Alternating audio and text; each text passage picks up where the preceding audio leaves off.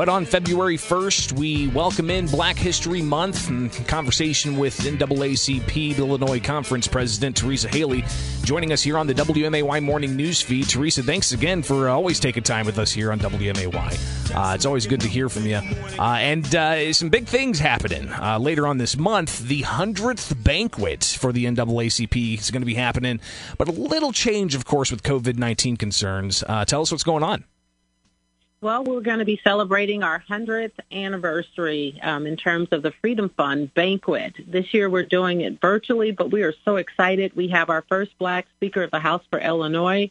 Chris Welch will be our keynote speaker, so we're looking forward to bringing it in with a bang. February 21st, where can people get information about registering for that virtual event?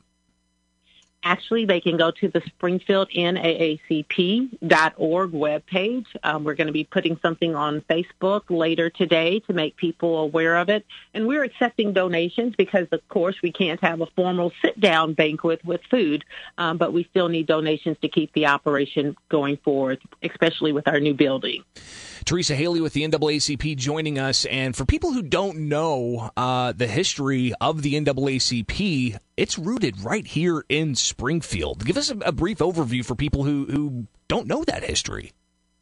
Well, the 1908 race riots led to the start of the NAACP as we know it today. We continue to be the oldest, the boldest, the most loved, the most hated civil rights organization in the world. And what people need to know is NAACP is not just about Black folks. It's about all folks. Anyone who has been discriminated against can contact us on a regular basis. And I think that's important to note. It's about civil rights, and that's not for any one segment of people. That's for all people, and it's something that everybody has to constantly strive for, not just for themselves, but when they see it happening in other communities, they need to stand up and speak out. Talking with Teresa Haley with the NAACP, and there's been a lot of efforts lately to designate the 1908 race riots sites as historical designations. A lot of efforts from members of Congress, all the way from Congressman Rodney Davis up to U.S. Senator Dick Durbin. Where are we at in that? We are continuing to move forward. Rodney Davis just put something out last week. I had a conference call with Tammy Duckworth. So Illinois is on the map in Springfield for that historical site. Our goal is to have it in place by 2025. So again, we're working towards donations and funding to make that historical site a reality right here in our hometown. We definitely want to do everything we can to help out in getting those funds raised, because some of the stuff that's been unearthed that was long forgotten, and it's amazing to think that a major construction project like a rail relocation led to the unearthing of some of these things, and it really tells an incredible story, Teresa. It does. The NAACP, we fought against the high-speed rail being moved to the 10th Street corridor only for this discovery to happen. So now we're expecting all of Illinois and all of Springfield to come together, because this is our history, and this historical monument is about Springfield's history, good, bad, or indifferent. It's part of our history, and we need to share it, because if you don't know your history, you're bound to repeat it, especially the bad parts of it. No question about it. Teresa Haley here on the WMAY Morning News Feed at 7:15. I'm Greg Bishop. Thanks for taking time with us each and every weekday morning on WMAY. And Teresa, a lot of activities with over the past year in raising questions about the relation of police within minority communities. We've seen some actions at the State House to address some of that. How large have the strides been in recent years, and what's left that needs to be done? Well, the momentum has definitely picked up with all of the Black Lives Matters activities, because all lives matters, but Black Lives Matter in this sense because we continue to see Black folks being not only discriminated against, but being killed at the hands of police. The NAACP, the last 5, 6, 7 years, we worked on the 10 shared principles, building relationships instead of tearing down relationships with our local police departments. And we're doing a really good job with that. And we're coming together. We're talking about de-escalation. We're talking about every life should be valued and appreciated. However, in working with the Black Caucus and working with Illinois State Police, they just signed off on the 10 principles last month. We want to make sure that we're not trying to defund our police departments. We're trying to reform our police departments. And what that looks like is looking at disadvantages and how blacks and other minorities have continued to be discriminated against, are treated disproportionately by police officers. So we're working extremely hard on getting rid of the cash bail. So that was one of the things the NAACP wanted to see happen. There are a lot of myths and stereotypes that, you're just going to let criminals back out into their communities. But the fact remains that more blacks and other minorities sit behind jail because they can't pay their bail, waiting to be sentenced. I know personal people who've been in county jails for up to 2 and 3 years. So these counties are making money on the backs of these inmates who haven't even been sentenced yet. So we're wanting to change that.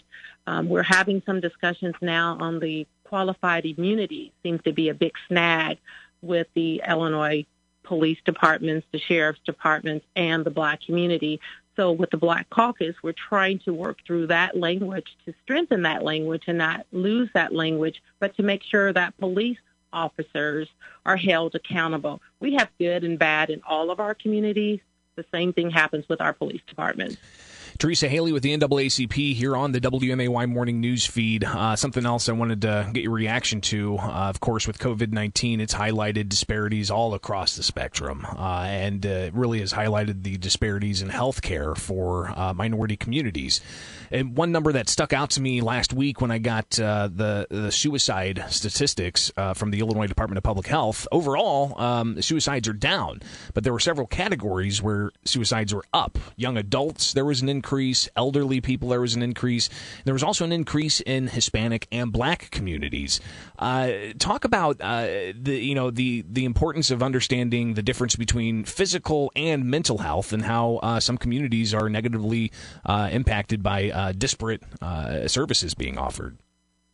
Well, Black and brown communities have always been discriminated against in terms of health care. There's always been a disparity there. And the other flip side of it, we have our own stereotypes and our own myths about when to go and seek treatment.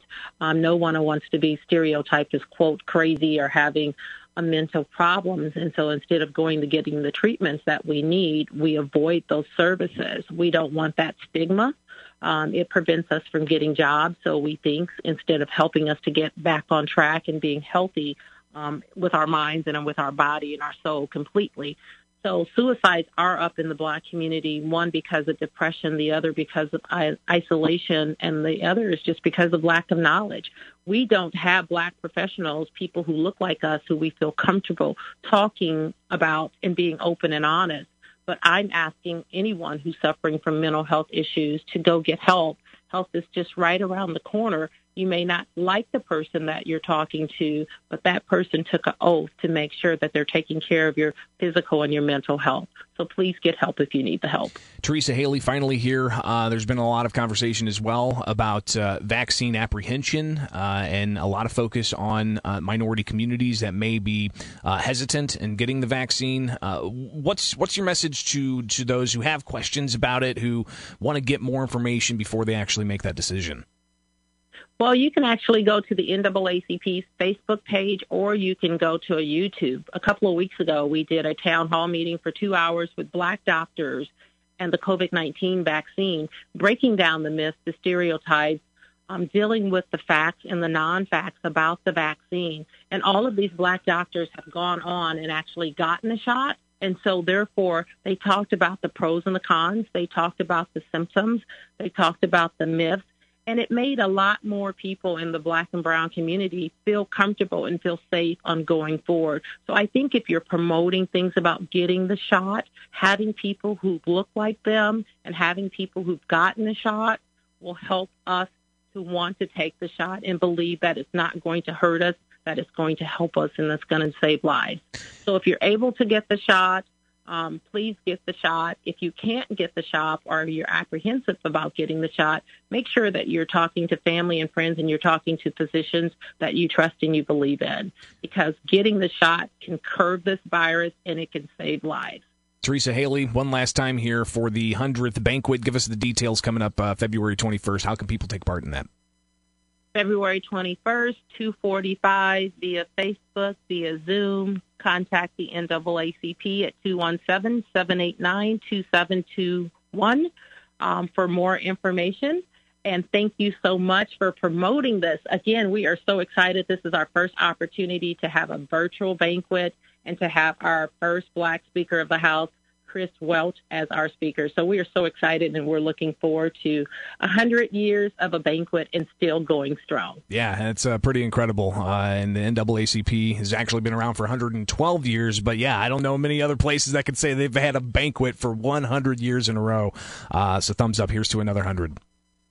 Thank you so much.